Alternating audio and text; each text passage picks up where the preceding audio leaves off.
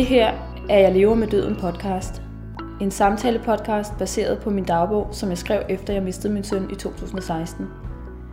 Jeg hedder Anne-Louise Bachmann og vil gerne sætte fokus på, hvad det vil sige at leve med døden. Du kan følge med i min dagbog på jeglevermeddøden.dk.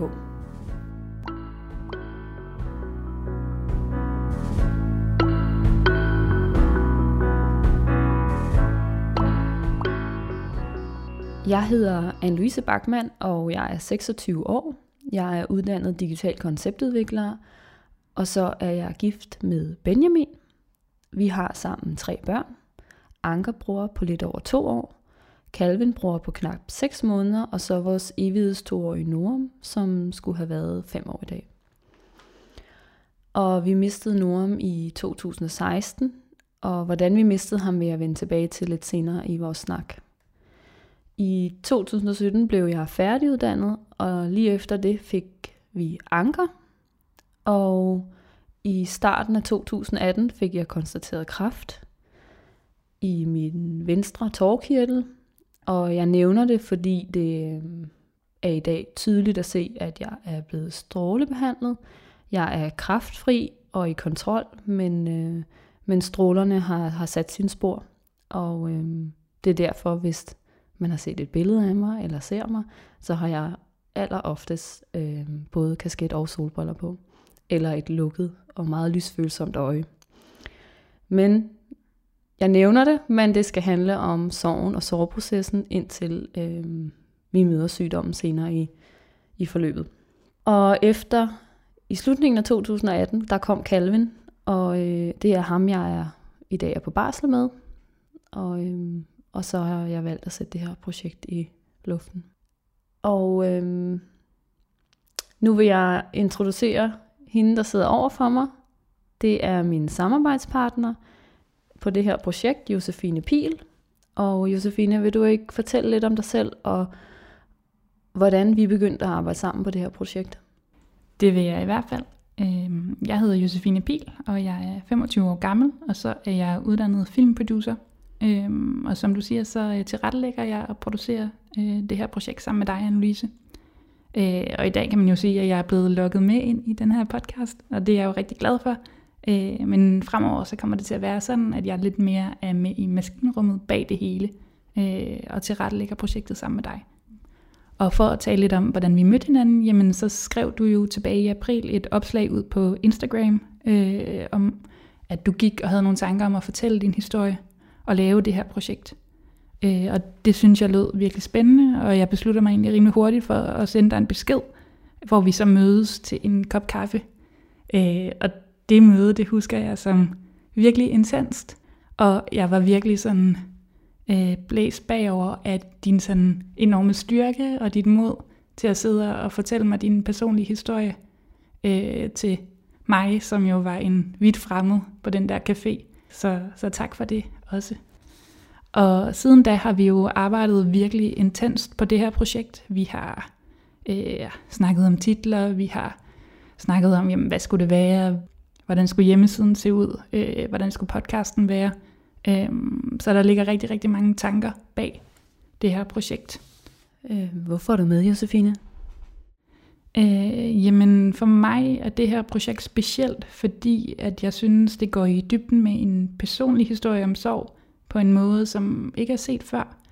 Fordi du netop har skrevet dagbog i 2 år efter ulykken sker, så får vi et meget sådan nuanceret og ærligt indblik i, hvad det vil sige at miste, og hvordan processen er og har været for dig.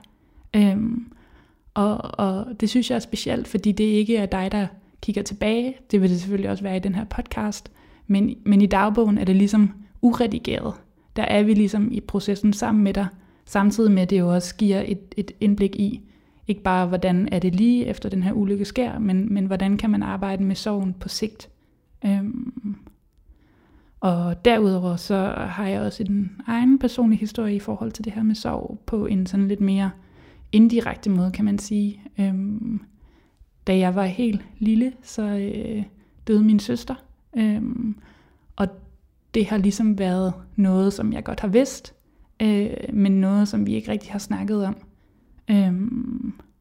Og det er ikke noget, jeg har tænkt så meget over igennem min opvækst, men jeg tænker der over det nu, og begyndt at tænke sådan, jamen, hvad var det egentlig, der skete, og hvem var det, hun var, og hvordan havde min mor det med det. Og også min far, som så er hendes ikke biologiske far, men alligevel jo var sammen med min mor, så det har haft en kæmpe stor indvirkning på vores familie, selvom det ikke er noget, vi har talt så meget om. Har du så kunne få nogle gode svar, når du var spurgt? Om jeg har fået nogle gode svar? Ja, det synes jeg. Men jeg tror egentlig faktisk først det, efter vi begyndte at lave det her projekt, at jeg sådan virkelig har fået, nu skal vi tage den her samtale. Nu vil jeg gerne vide noget mere om det her. Og det er jo heller ikke bare noget, man bare lige gør på én gang. Det er jo noget, der ligesom gradvist kommer. Man spørger ind til, og hvordan var det egentlig med det der, og hvordan var det foregik, og hvad skete der efter. Så jeg tror, at det her projekt har sat noget personligt i gang hos mig, og en sådan, ikke en lyst, men måske mere et behov for at vide nogle af de her ting. Tror du havde været en anden person i dag, hvis din søster havde været tydelig i dit liv? Altså hvis det var tydeligt, at hun havde været der, og dine forældre var mere åbne omkring det? Ja, det tror jeg faktisk, jeg ville. Og jeg ved ikke, om det kobler mig direkte til min søster, men jeg tror, at det vil give en anden forståelse af, hvad for en familie har vi været, og en anden forståelse af, hvem er min mor, og hvem er min far. Jeg tror, hvis vi havde talt mere åbent omkring det, havde vi jo selvfølgelig lært hinanden bedre at kende. Og det tror jeg altid, lige meget hvem man er, om man er venner eller veninder, eller om det er en familie, så det er jo altid en fordel. Fordi det giver den her øgede forståelse og en samhørighed, som jeg tror er rigtig, rigtig vigtig. Ja. Vi arbejder rigtig meget med det i forhold til Anker og Calvin. For dem skal det aldrig være en overraskelse, at Noam har været der. Og dem vi lukker ind i vores liv, skal det aldrig have været, blive en overraskelse, at vi har haft et første barn, og vi har mistet ham. Nu bliver det så også formentlig allemands viden. Men det er meget, meget vigtigt for mig som mor, og for os som familie, at Noam har været her, og Noam er her, men han er død. Men han vil altid have sin titel, og han vil altid være som storebror, han vil altid være vores første barn. Og vores første møde med kærligheden, og vores første møde som, vores første titler som forældre. Og det har jo dannet os som mennesker, og været med til at udvikle os til dem, vi er i dag blandt andet. Og det er jo også noget, lige det du siger her, på et tidspunkt skriver du også i din dagbog, det her med, at I snakker om, fordi I skal have et barn mere, at det barn skal have bror eller søster som mellemnavn.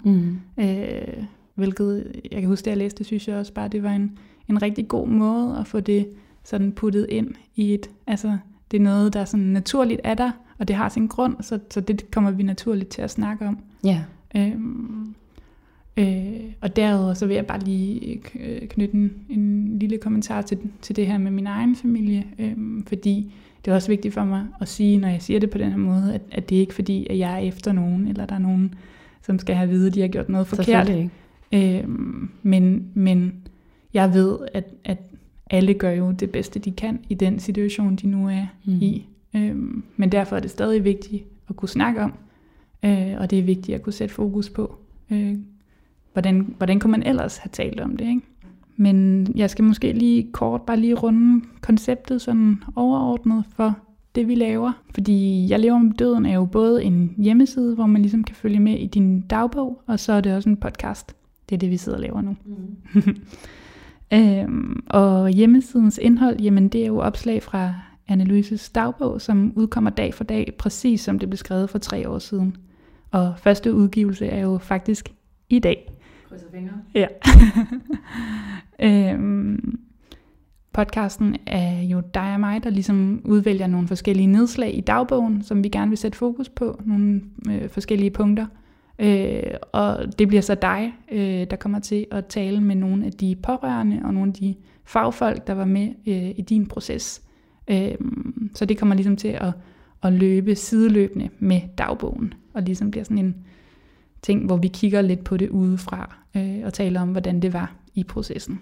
Ja, og vi er jo ikke uddannede journalister, så vi gør det på den måde, vi nu synes, vi bedst kan gøre det, og det bliver nogle rigtig spændende samtaler, jeg glæder mig meget, og det bliver da også nogle rigtig hårde samtaler, og de her samtaler bliver nok lige så meget en del af min proces i min sorgbearbejdelse, som stadig er i gang, som jeg håber, at det kan hjælpe andre i deres sorgbearbejdelse, eller som pårørende.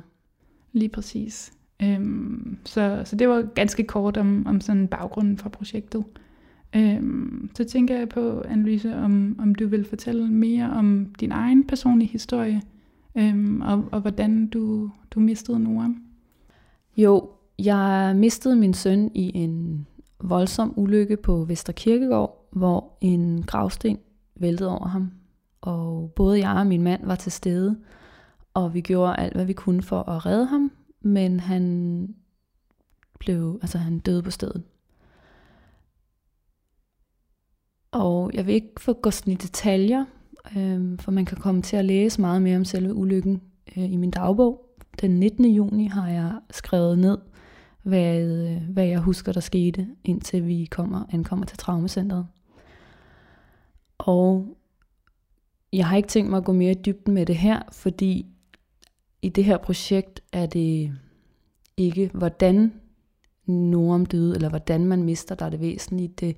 Det handler om, hvad der kommer bagefter. Og det betyder ikke, at man skal negligere, hvordan man mister. Det er rigtig vigtigt at bearbejde lige præcis, hvordan man mister. Og om man mister sin far ved, som om man får at vide, at man har mistet sin far ved at få et opkald og høre, at han har fået et hjertestop og er blevet fundet på sit badeværelse, eller man ser sin mor sende sin lillebror glad ud af døren til lejrskole, og man aldrig ser ham igen, fordi han er død ved at drukne, eller altså noget andet forfærdeligt. Eller man har haft et langt sygdomsforløb, og sover stille ind, så man kan aldrig battle på, hvor hårdt det er at miste. Fordi den, der har mistet, vil altid have det rigtig hårdt i den situation, de har været i. Og det skal bearbejdes. Men det jeg gerne vil arbejde med og give et indblik i, det er den proces og det man skal bagefter. For det vi alle sammen skal bagefter, det er at arbejde med det tab, vi har været udsat for. Ja, og det har jeg lært nu, men det har taget lang tid efter, at jeg mistede Noam, før at det er gået op for mig, at det ikke er den vigtigste ting, at sætte hinandens, sådan, hvordan man mistede op mod hinanden. Fordi der var en lang periode, at jeg ønskede, at Noam havde været syg først, fordi jeg virkelig gerne ville have haft muligheden for at tage afsked med ham. Men i dag ved jeg, at det ikke er bedre, og det ville ikke have været en bedre måde for Noam at dø på, og det havde ikke været bedre for mig og Benjamins liv eller forhold sammen, at skulle have oplevet et sygdomsforløb med vores dreng. Noam, han døde på stedet, og han mærkede ikke nogen smerte, og vi hyggede os helt vildt meget, inden han døde. Vi havde lige spist is. Så han kom herfra i sit livs S, som en 2-årig kun kan have det. Altså, han var glad og god. Og når han nu skulle herfra, så er det måske faktisk en fin måde, i stedet for at ønske, at græsset er grønnere i en sygeseng. Det har jeg også skrevet om i mine bøger, hvordan jeg havde håbet på, at forholdene havde været anderledes. Men i dag har jeg indsigt nok til at kunne sige til mig selv, at det skulle ikke have været anderledes. Og derfor er det væsentligt i det her projekt og i min historie, hvad der kommer efter døden. Hvad kræver det at leve med døden? Og det her er ikke en lykkelig historie, men jeg har det fint i dag, og jeg har nogle dejlige børn og min dejlige familie. Mit liv havde været langt simplere og væsentligt anderledes, hvis vi stadig havde Noam. Men et fint hverdagsliv er også et godt liv, og vi har kærlighed. Og så kan jeg måske med det her være med til at give et indblik og inspirere til, hvordan man kommer til at leve fint med døden. Og det er det, jeg virkelig håber på, jeg kan med min dagbog, som jeg skrev dedikeret til mig selv, for altid at kunne huske og altid at kunne vende tilbage til en absurd tid og få et indblik i, hvad der var vores virkelighed.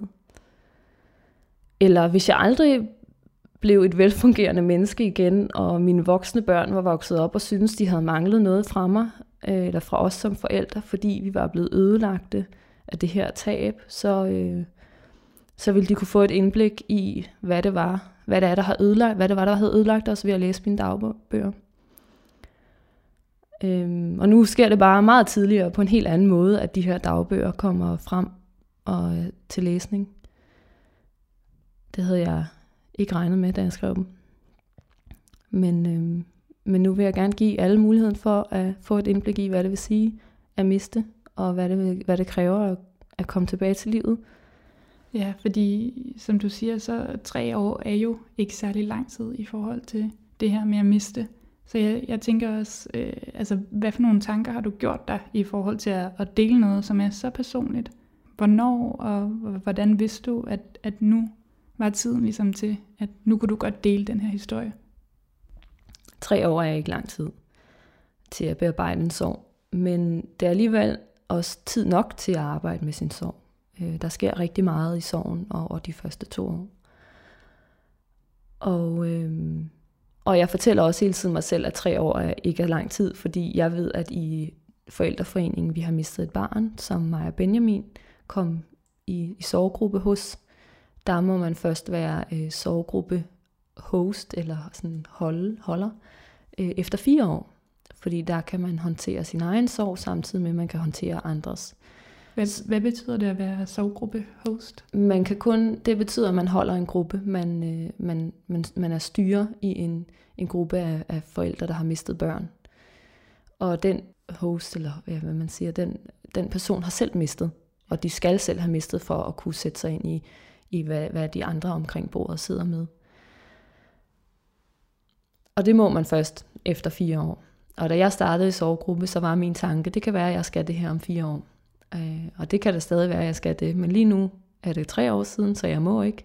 Men nu har jeg alligevel valgt at gå videre med min egen sorgproces og dele mine dagbøger. Og hvis det ikke gjorde lidt ondt for mig også, så havde det nok ikke været rigtigt. Altså så var jeg nok ikke ramt helt ind der, hvor at det også kan ramme andre. Og hvis tiden ikke er nu, hvornår er den så? Altså er det så om 1 år, eller om 8 år? Og lige nu er vi også i en bølge af interesse omkring sorg. Og jeg tror, at det jeg kan komme med, kan give et nyt indblik i sorgen. Mm. Yeah. Og der er en interesse for at få det ægte, at lukke folk ind i sit allermest intime liv og øjeblikke. Og det kan jeg her. Jeg lukker dem ind fuldstændig. Mm. Der er ikke noget, der er hemmeligt. Du snakker om det her med at blive ked af det, som er også noget, vi har snakket om løbende, det her med, at det er okay at blive ked af det, når vi laver det her projekt. Kan du sige noget om, sådan, hvornår det er, at det rammer, hvornår det er, du kan mærke det, nu kommer det tæt på? Ja, jeg bliver ked af det, når jeg bevæger mig på ukendt grund omkring ulykken og omkring tabet af Noam. Især hvis jeg får nogle nye informationer eller observationer, detaljer, som jeg ikke selv kendte, eller som jeg ikke selv havde registreret. Og det vil jeg højst sandsynligt gøre om 1 år også, eller om 2 år. Men det gør jo så også bare, at når jeg så får de her nye sider at se, eller nye perspektiver fra nogle historier, jeg får fortalt fra mine venner og min familie, og dem jeg skal til at snakke med på podcast, så må jeg gerne græde. Jeg er ikke bange for at græde, og historien kan aldrig blive værre, end den har været. Så at jeg kommer til at græde lidt over nye informationer, eller skal bearbejde det også, så tror jeg, det bliver godt for min proces i det her selv. Og måske at det der med at være helt ærlig, så også kan vise andre, at det er okay stadig at være ked af det, og stadig kunne blive overrasket. Jeg tror på, at der kommer nogle hårde samtaler, og det er da ikke planen, at jeg skal sidde og tude hver gang jeg snakker med nogen om hvordan man tager afsked, eller hvad de oplevede, eller hvad de har gjort.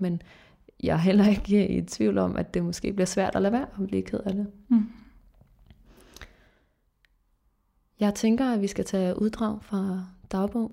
Det synes jeg er en god idé. Du foreslår, at vi hver især skulle finde en dag, og så vælge lidt et udpluk fra det, og læse op. Og jeg tænker, du starter. Ja, jeg har valgt et uddrag fra den 20. juli, som er 5 dage efter ulykken. Og det vil jeg lige læse op nu. Jeg har så mange tanker. Jeg gør mig så mange tanker. Noget bliver sagt, andre bliver skrevet ned, og meget forsvinder bare i hovedet. Vi har besøgt vuggestuen. De så godt imod os. Semira, Amina og Camilla. Charlotte var på ferie. De var alle meget kede af det.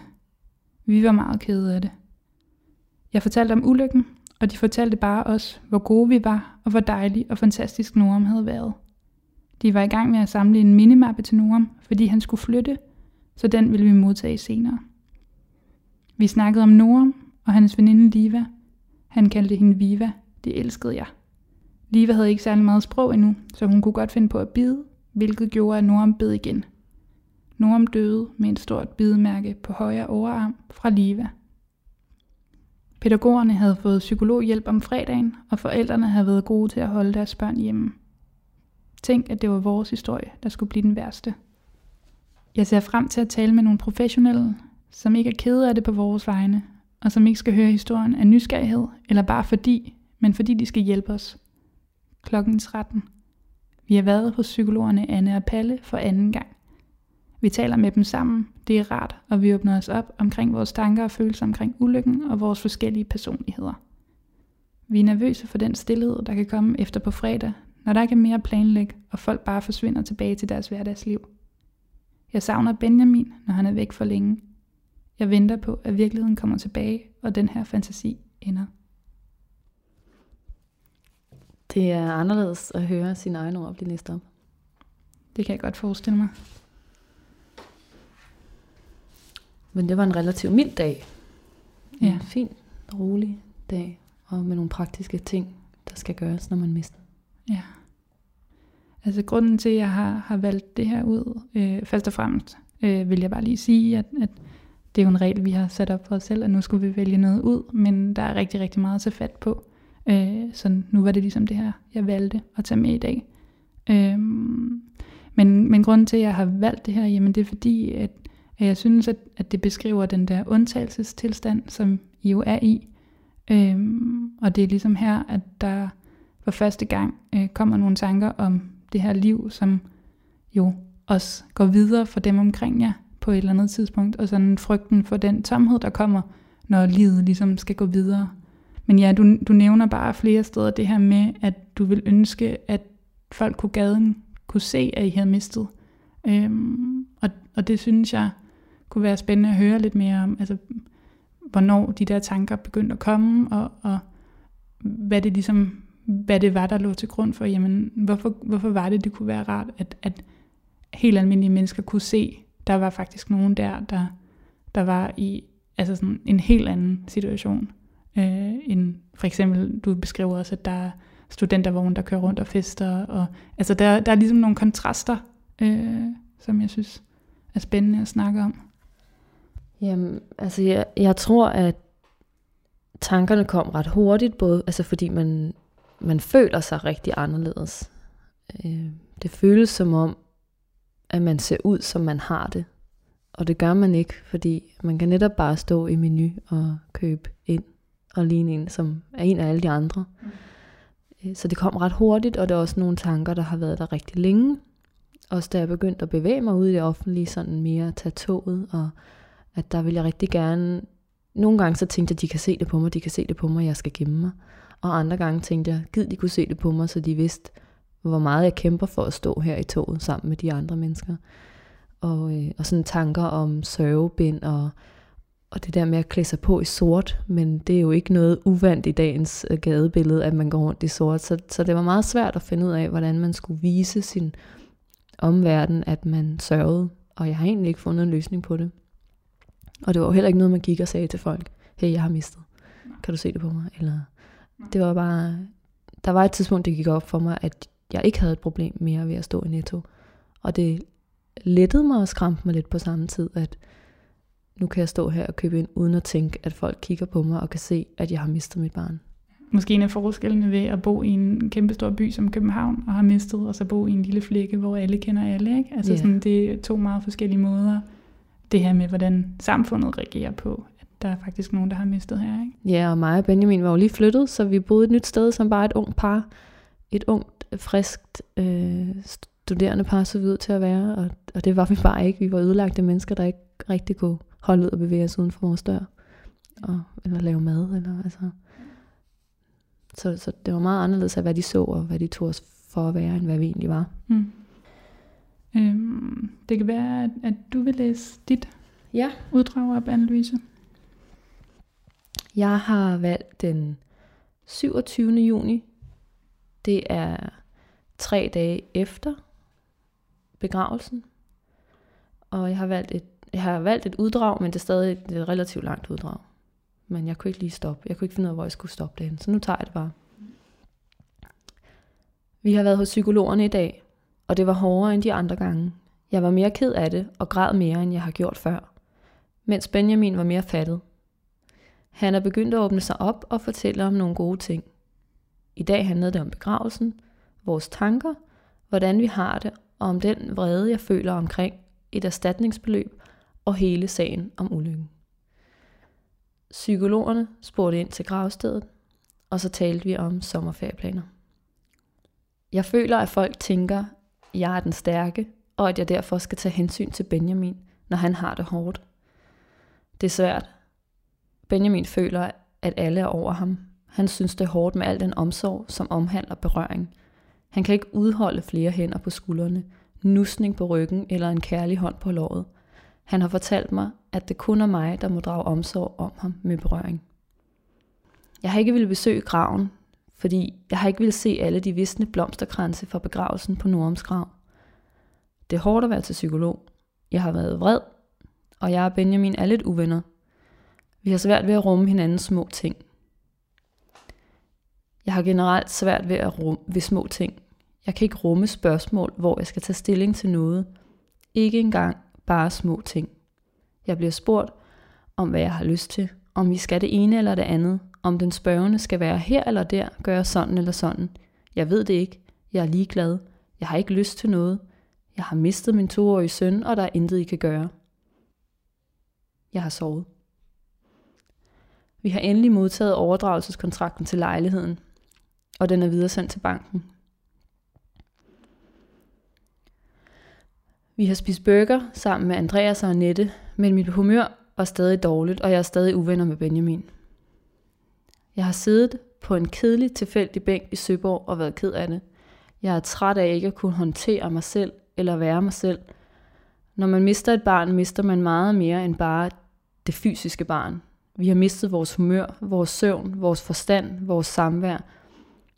Vi har mistet vores kunde til at give noget, vores kunde til at være alene og vores kunde til at klare en hverdag.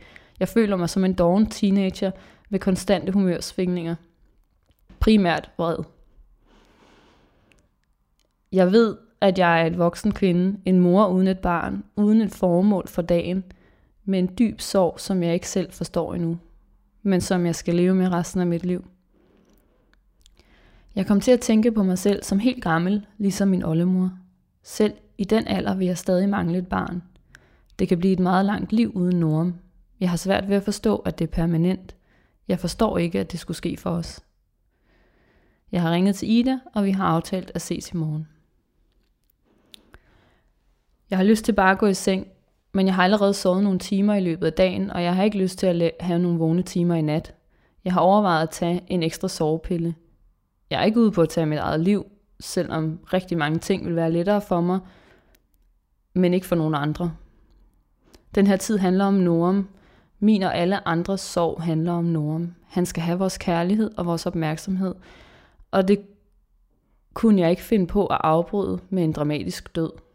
Tænk, hvis Benjamin tager sit eget liv og efterlader mig her alene i sorgen. Jeg vil ikke kunne tilgive ham. Norum var min dags højdepunkt. Norum var al min glæde. Norum var hele mit liv. Norum var det smukkeste og det bedste, jeg har udrettet. Norum var mit ønske. Han var min drøm og min virkelighed. Noam var min gode side. Han var mit livsstykke. Min ballademager, min stolthed. Noam var for god til at være sand. Noam var uperfekt og perfekt. Han var selvstændig og stædig. Han var et barn og ubekymret. En sjældenhed, en særlig. Noam var udspekuleret og klog. Han var fræk og humoristisk. Han var kram og kærlighed. Han var min, og han var vores lille kærlighed. Vores fælles kærlighed. Familie. Ja, Hvordan var det at læse op? Ja, det var meget langt. Det var længere, end jeg lige havde regnet med. Og det er sikkert en indsigt, jeg bare allerede kunne få ned på papir få dage efter, altså 14 dage efter, jeg mistede mit barn. Og det er jo fantastisk, at jeg har det i dag. Jeg vil jo aldrig kunne gengive de her tanker og den her hverdag, vi skal have til at fungere. De her tanker, der skal bearbejdes og arbejdes med for at kunne håndtere tabet. Jeg havde egentlig taget stykket for at introducere Benjamin. For Benjamin er min mand, og vi har set og oplevet det samme i forhold til tabet af Noam. Men måden vi har bearbejdet det på helt fra starten af, og stadig arbejder med sorgen og tabet af Noam, er meget forskelligt. Og jeg har jo mine dagbøger, og er meget sproglig omkring sorgen, mens han er mere indadvendt og stille omkring sin sorg. Og det har krævet tid og øvelse at kunne forstå hinandens måde at bearbejde sorg på. Og i forhold til det her projekt, så støtter han mig 100%, så længe jeg selv trives i det. Men han kommer ikke til at være en fast læser eller lytter, for han har sin egen sorg omkring lige det her. Og han behøver ikke at skulle bearbejde min detaljerede oplevelse. Men samtidig har det heller aldrig været en hemmelighed, hvad der står i de her bøger. Vi har snakket om det til psykologer, og han har jo altid været med i løbet af dagen, og han har jo set mig sidde og skrive dem, så han har jo levet det samme liv. Ja, og udover det, så kommer han jo ikke til at være en usynlig part. Jeg kommer til at skrive rigtig meget om Benjamin, og folk vil få et lige så stort indblik i, eller sådan, folk vil få et stort indblik i, hvem Benjamin er sammen med mig, og hvordan jeg ser Benjamin. Og det er han godt klar over, og det er noget, han lige skal arbejde med, at jeg også trækker ham med. Han har heldigvis accepteret det, og han vil da også være med på et podcast på et tidspunkt. Hvad tror du sådan har gjort den største forskel for jer i forhold til det her med at forstå hinandens forskellige måder at arbejde med jeres sorg på? Det er indsigt og hjælp fra vores psykologer. Det er dem, der har hjulpet os til at forstå, at vi er forskellige, og den måde, vi både oplevede og oplever ulykken på, det er meget forskelligt. Jeg er meget visuel, og han er mere tænkende tilbagetrukket, og det er en stor forskel. Og jeg har stadig behov for at udtrykke mig visuelt i sorgen, og det har han ikke. Og det er ingen problem i dag at acceptere, men jeg tror, hvis man ikke er blevet gjort klar over det, kan man godt stille spørgsmål til, hvorfor sørger du på den her måde? Hvorfor gør du det ikke sådan her? Det her, det er den rigtige måde. Der findes bare ikke nogen rigtig måde. Man skal finde den måde, der passer, matcher ens eget, ens personlighed, og den måde, man selv har behov for at sørge. Og og den her del, jeg lige har læst op, der havde jeg først tænkt at stoppe før sektionen om Noam, men jeg kunne ikke lade være at tage det med, fordi jeg er rigtig, rigtig glad for, at jeg har skrevet det ned, de tanker, jeg har haft om hvem Noam var, fordi jeg ikke kan sige så meget om ham i dag. Jeg har ham på billeder, og jeg har ham på film, og hvis der var nogen, når jeg bliver bedt om at beskrive ham, så bruger jeg ordet fantastisk. Og det synes jeg ikke er fyldestgørende, for alle forældre synes, at deres børn er fantastiske. Og samtidig med det, så har Anker taget over. Jeg kan ikke skelne mellem, hvad gjorde Noam, og hvad gør Anker, og hvordan var deres personlighed forskellige. Jeg ved, at de var meget forskellige, eller delvis forskellige. Noam var nok lidt mildere end Anker er, men samtidig så var han også en trodsig 2-årig og en ballademager. Så Anker har ligesom gået ind og taget det der billede, altså taget over for, hvem Noam var. Så at have det her i min bog, at hvad jeg præcist følte for, hvem Noam var, og ikke noget, jeg skal skrive ned i dag, det synes jeg er rigtig dejligt, at jeg kan læse selv. Ja. Jeg tror også, det var en ting af den her sorg omkring, eller processen omkring at miste, men noget af det, jeg også blev mærke i, da jeg læste den første dagbog, det var, at det er jo også en enorm stor kærlighedserklæring fra en mor til sit barn. Yeah. Og den del er også virkelig, virkelig rørende at følge med i, ikke? Ja, det hele, altså bøgerne var til for min skyld, men de skulle handle om Noam, og min sorg og mit tab af Noam. Det er derfor, det blev skrevet. Ja, nu har vi faktisk ikke mere. Det var en rigtig god snak. Og planen er, at vi skal snakke med bededamen, som hjalp mig og Benjamin med at tage afsked med Noam i næste afsnit, og det vil komme ud, så det passer med begravelsen, om at man kan læse om begravelsen på dagbogen inde på jeglevermeddøden.dk. Jamen, kan bare sige tak, fordi I vil høre, hvad vi har at sige. Det betyder rigtig meget. Og tusind tak for den store opbakning, der har været både på vores sociale medier, og jeg ved også, at du har fået virkelig mange henvendelser og sådan noget, så det er jo super, super overvældende. Ja, det er lidt nervepirrende, men det er fedt at være i gang, og det er fedt, at folk vil høre, hvad vi kommer med. Jeg hedder Anne-Louise Bachmann. Og jeg hedder Josefine Pihl. Og du lyttede til Jeg lever med døden podcast.